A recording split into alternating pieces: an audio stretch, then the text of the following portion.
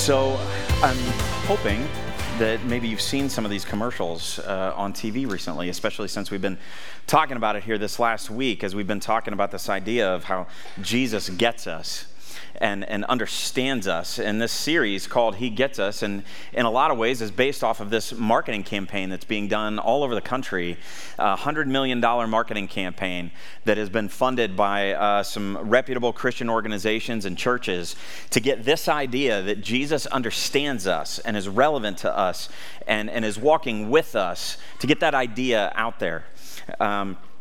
The relevance of Jesus to our lives, because the way that people think about Jesus,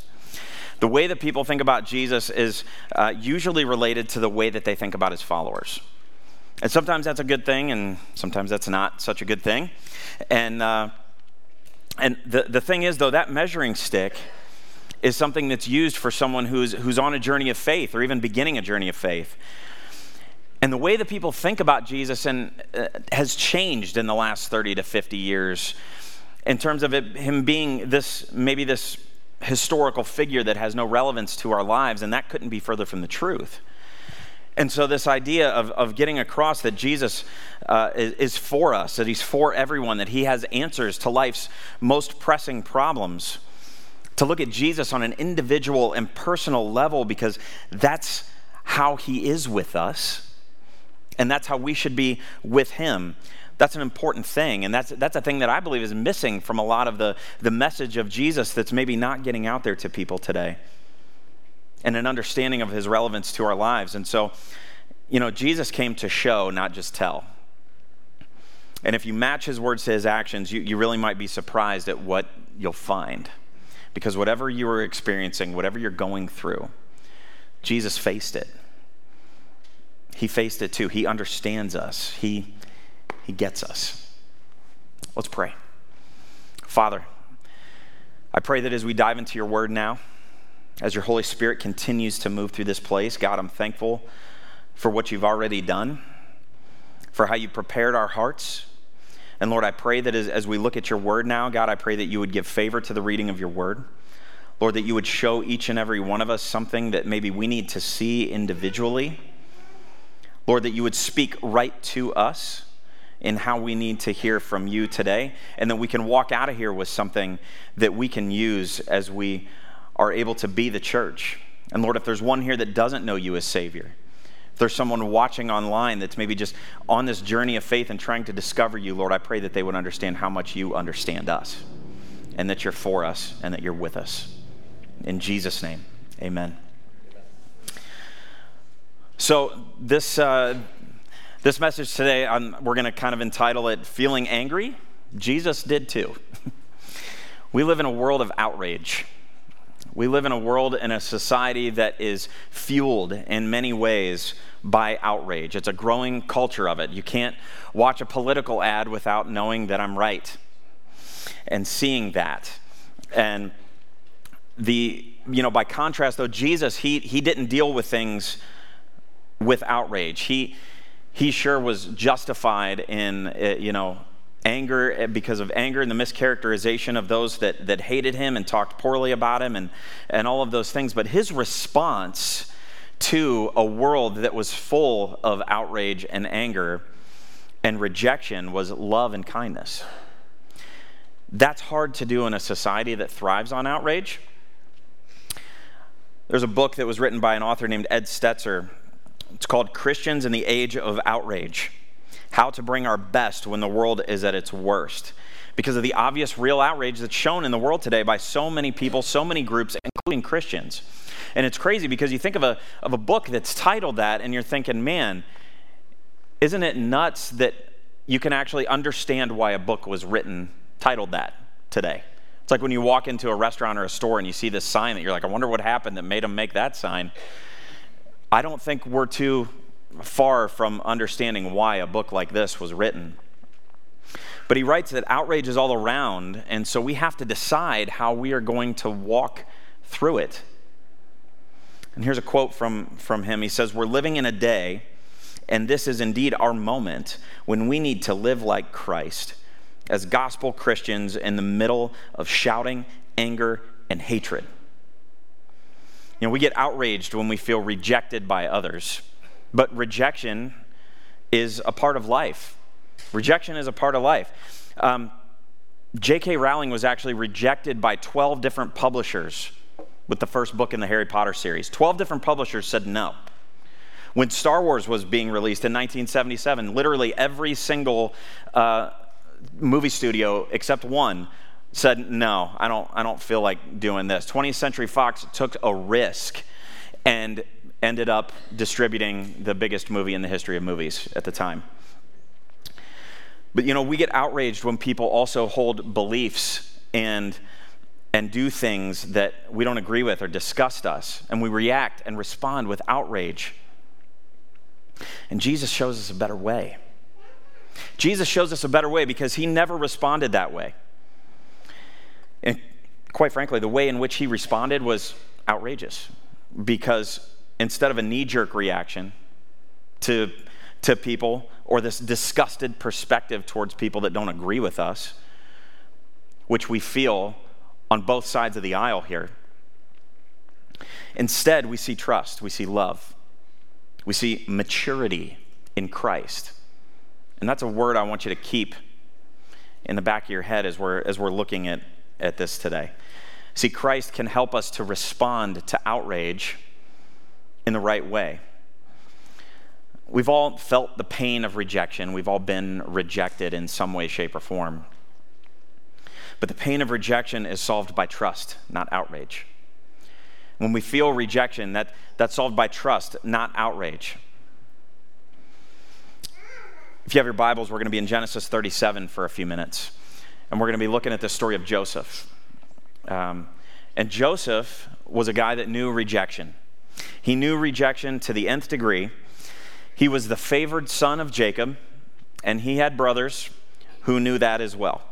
And they were not happy about that. His brothers despised him. And if you've not heard his story before, I would encourage you, as a little bit of homework after this, to read Genesis 37 through 50. It's an incredible story. It's a lot of scripture, but it's an incredible story. And so what did his brothers do? They despised him. They rejected him. They hated him. Let's look at what they did here. We're in Genesis 37, verse 17 through 28. I'm going to read a good chunk of this, but I think you need to see all of these things. It says this. So Joseph went after his brothers and found them near Dothan, but they saw him in the distance, and before he reached them, they plotted to kill him.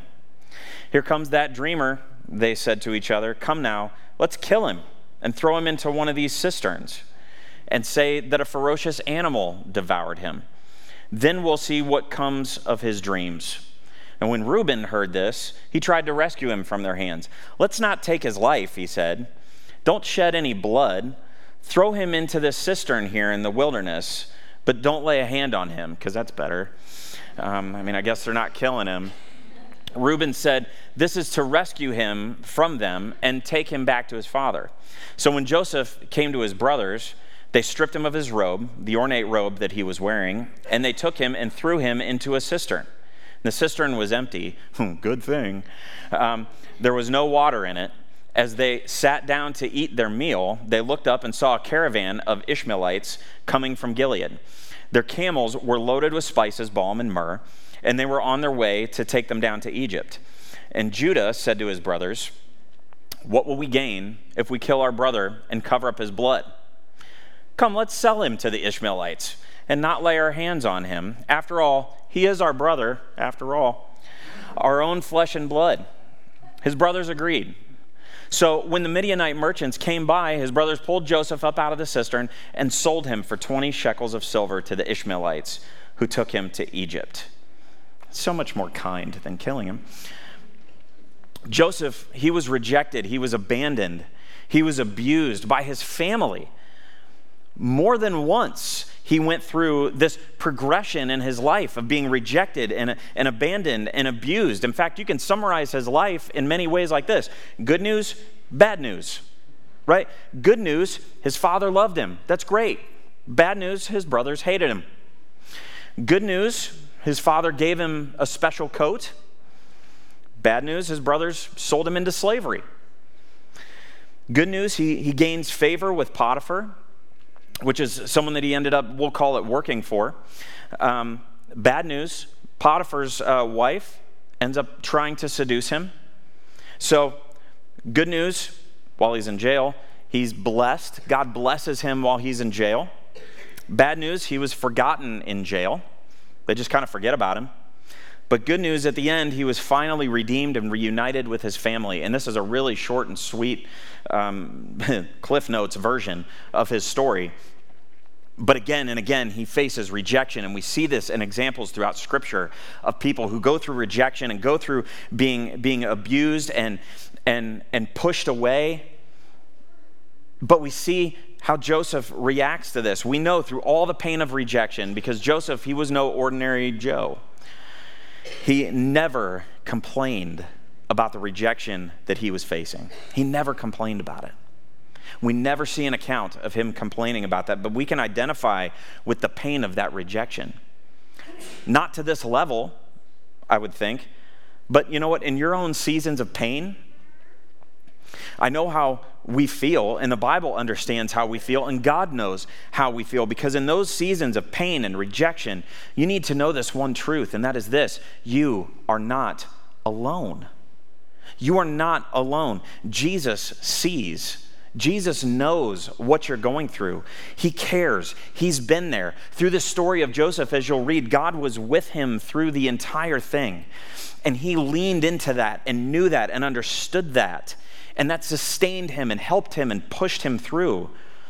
But you know what? Because Jesus has suffered, because he's been through the pain of rejection and abandonment, he offers comfort that is rooted in compassion and understanding for where we are.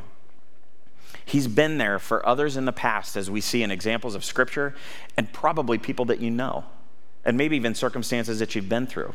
And he is faithful. And he continues to be faithful. He was faithful then, he is faithful today, and he will continue to be faithful in the future, because he gets us, because he understands us. And it may not seem like it's in your timing or in the way that you want it to go, but you better believe that God is faithful in all things. You know, hundreds of years before Jesus was born, the prophet Isaiah wrote about how he would be mistreated and how he would be abused and rejected for us. We usually read these verses you'll see around Easter time in Isaiah 53, 3-6. Look at what this says about Jesus, that he was despised and rejected by mankind, a man of suffering and familiar with pain. Like one from whom people hide their faces, he was despised, and we held him in low esteem. Surely he took up our pain and bore our suffering, yet we considered him punished by God, stricken by him and afflicted, but he was pierced for our transgressions. He was crushed for our iniquities. The punishment that brought us peace was on him, and by his wounds we are healed. We all, like sheep, have gone astray. Each of us has turned to our own way, and the Lord has laid on him the iniquity of us all. The Lord has laid it on him. He understands because he's been there. And if you think that God doesn't understand, if you think that Jesus doesn't understand where you are and what you're going through, let me just tell you in a loving way, you are sorely mistaken. Because he understands, he has been there. He feels deeply for you. He cares so much for you than you even understand. He went through it all for you, to redeem you. And that's a thing to celebrate. But that's also a thing that should drive us because of love, because he did it because of love, not outrage. See, the purpose for redemption is shown in love, not in outrage. The purpose for redemption is shown in love, not in outrage. We love the most quoted verse in the Bible, John 3:16. But I want to add a verse to that. I want to add the next verse, 17, because generally we don't keep going. And I want you to see how this applies to this exact thing. For God so loved the world that he gave his one and only Son, that whoever believes in him shall not perish but have eternal life. That's the best news. That's the gospel. That's the good news, all in one verse, the connection verse of the Bible. For God did not send his Son into the world to condemn the world, but to save the world through him. See the full-blown context of all of that. Through his love, he gave us our lifeline. his death, burial, and resurrection, it gives us hope. It gives us assurance. But this verse actually gives us amazing news. It gives us good news because it is contrasted from the verses that come after it. Look at the verses that come after it here in 18 through 20. It says, whoever believes in him is not condemned, but whoever does not believe stands condemned already because they have not believed in the name of God's one and only Son. This is the verdict. Light has come into the world, but people love darkness instead of light because their deeds were evil. How true that is. Everyone who does evil hates the light and will not come into the light for fear that their deeds will be exposed. I think we can all relate to that in so many ways. See, when we refuse to believe in Jesus, we are choosing to reject him. But Jesus doesn't leave us in that state. Even if we choose to reject him, he's not just leaving us there hanging. He doesn't just say, well, bye, peace out. We shouldn't leave others there either. And a lot of times that's what we do. People reject us, people get mad, people get outraged, and instead we react with outrage back. And that does the exact thing. We're committing the exact sin in which we're upset about being done to us. We should view our unbelieving friends and neighbors as capable and able of accepting the Lord and not just going, well, they've rejected God, they've rejected Jesus, they've rejected my Christian values and faith, so shun, right? That's how we end up acting, and we react with outrage instead of remembering that God, our Lord and Savior, if we react with love and we react with forgiveness and we model that well, that can be an example and that can be an inroads to someone coming to know Jesus. See, that's the good news. Jesus came, he faced rejection for us and offers us life in him.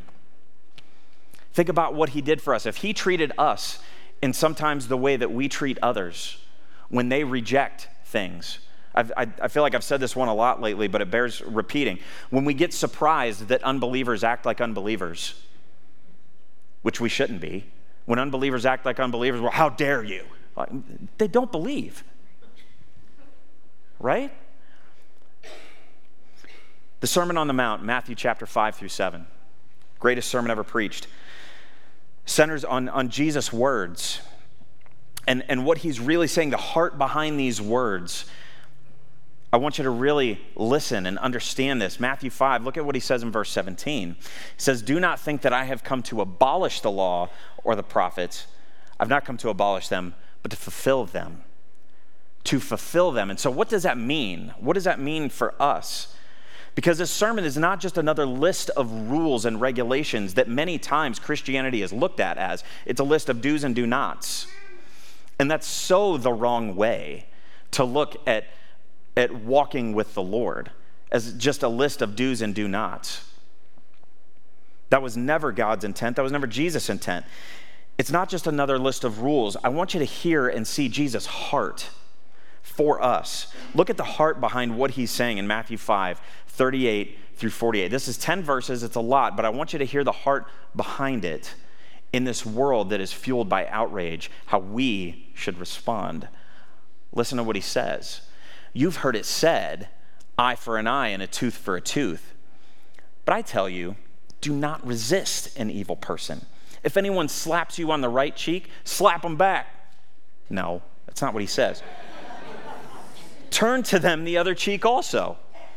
And if anyone wants to sue you and take your shirt, hand over your coat as well. If anyone forces you to go 1 mile, go with them 2. Give to the one who asks you, and do not turn away from the one who wants to borrow from you. You've heard that it was said, love your neighbor and hate your enemy. But I tell you, love your enemies and pray for those who persecute you, that you may be children of your Father in heaven. He causes his sun to rise on the evil and the good, and sends rain on the righteous and the unrighteous. If you love those who love you, what reward will you get? Are not even the tax collectors doing that? And if you greet only your own people, What are you doing more than others? Do not even pagans do that? Be perfect. Therefore, as your heavenly Father is perfect. Good luck with that last one. And that was Jesus' point. He was being a little bit sarcastic there, but at the same time, he was making a very clear point, because Jesus calls his followers to do more than the bare minimum. He calls us to more than the bare minimum. And too often, we get lazy and we just do maybe the very bare minimum. And we were never called to just do the bare minimum. He calls his followers to a higher response than the minimum. And these are ideas that are driven by love for God, not just as something that we should do, but the heart behind these ideas, it's rooted in our love for God. I mean, think about it. As he's going through these things, instead of an eye for an eye, turn the other cheek, right? Instead of giving up your shirt, go further and generously give your coat. Instead of doing the minimum, go to the second mile. He's not just saying, just follow this list of stuff and you're good, because if that's all it was, we're talking about a works-based faith, and that's not faith in Jesus, because you'll never be able to do enough to earn your place in heaven. You'll never be able to do enough. However, the things that we do prove our faith. Instead of loving your neighbor and hating your enemies, right? Love your enemies and pray for those who persecute you. I promise your perspective is going to change on exactly whatever it is that's putting a divide between you and others if you pray for them. That's not an easy thing to do. These things are not easy things to do, not by any stretch. You'll be mature like your heavenly Father, as it says here. We do these things because of the grace that we have received because of Christ. And you will have a distinctive testimony through these things. And when Jesus says be perfect in verse 48, yeah, he's being a little bit sarcastic, but at the same time, here's what he's really leaning toward, is this idea of spiritual maturity. Is this idea to strive for of spiritual maturity, because we don't always respond in a mature way. See, righteousness seeks maturity, not outrage. If we are living right, if we are striving to live right, right living is a good way to see righteousness. We're going to respond with maturity, not with outrage. How many times have you ever seen somebody react with outrage and been like, they're a pretty mature person? 0 times. Yet we've all done it, haven't we? We just react instead of respond. And I'll go as far as to say this: if I've rarely seen, if ever, never, a person. This is a good measuring stick, as we talked about at the beginning. The measuring stick of someone who is mature in their faith is not outrage. It's not. And if your response to things is outrage, then that's giving a pretty good measuring stick of where you are in your spiritual maturity or lack thereof. That may be hard to hear, but that's the truth. See, Jesus teaches that instead of being outraged when we're mistreated, instead we should be like Jesus.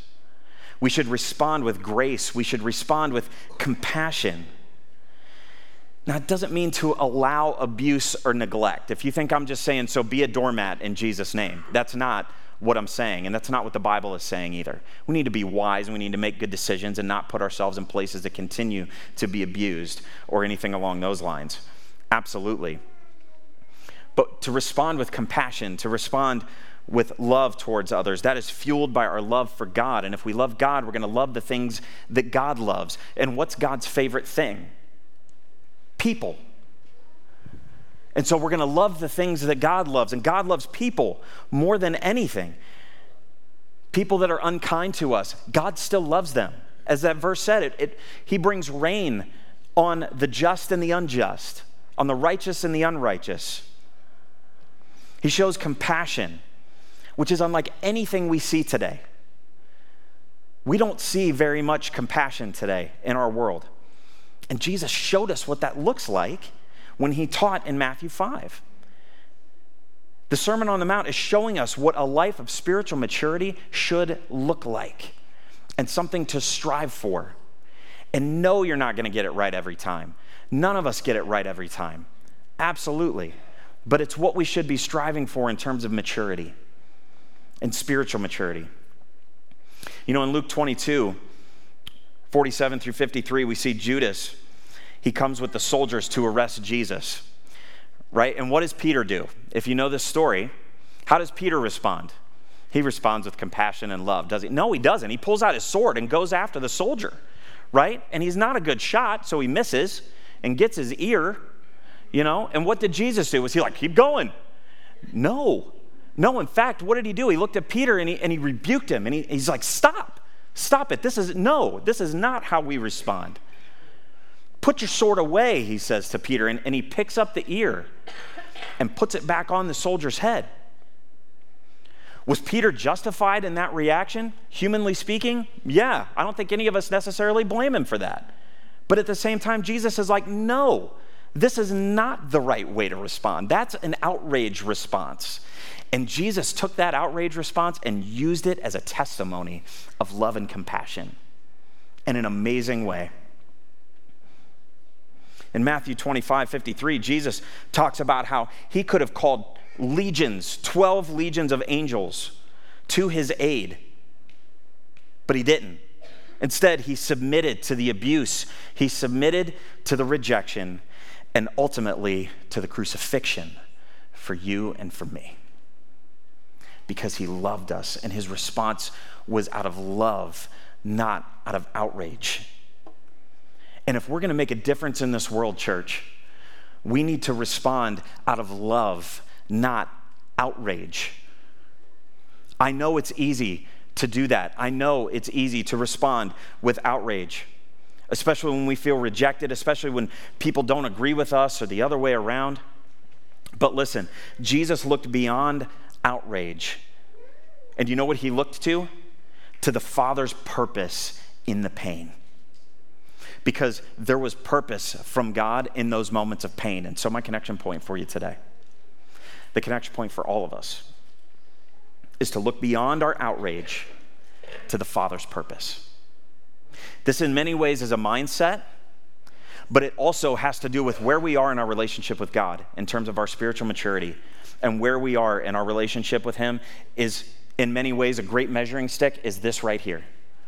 To look beyond our outrage to the Father's purpose, because there is a purpose in the pain.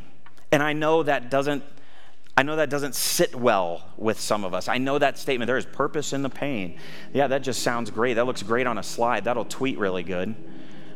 You know what I mean? I get it.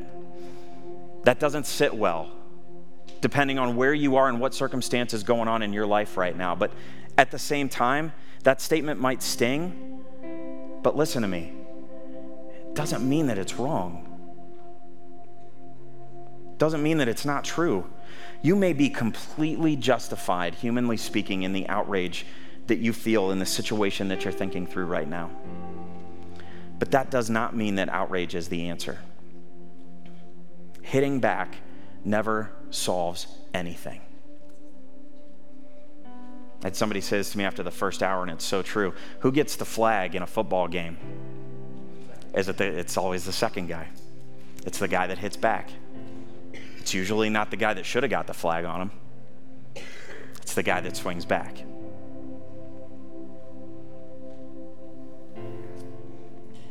Hitting back never solves the issue. As believers, we are going to miss the purpose of Jesus in the situation if we hit back. We are not called to hit back. So let's strive for maturity. Let's do more than the bare minimum. Let's love people. Let's pray for those who outrage us, who go against us. Let's see the purpose of the Father in the pain of the circumstance. And it may take a long time to see that. It may not show up right away. It may not show up for years. It may not show up ever. At least not on this side of heaven. let's remember when we're walking into those situations and those circumstances to look beyond our outrage to the Father's purpose, because he gets us. He gets it. He gets right what you're going through. He hasn't forgot about you. He hasn't abandoned you. He gets it. Will you bow your heads with me? As we pray here together, I want to ask you to do something. I want to ask you to just forget for a minute, maybe the people around you or whatever, and I want you to really hone in on the situation that maybe the Holy Spirit's put on your heart, circumstance that you're thinking about, the thing that maybe God is hitting you right between the eyes with right now. And I want you to ask him as you pray. And I would ask you to just pray right now. Spend a moment with the Lord. And ask him, God, what do you want to show me in this situation?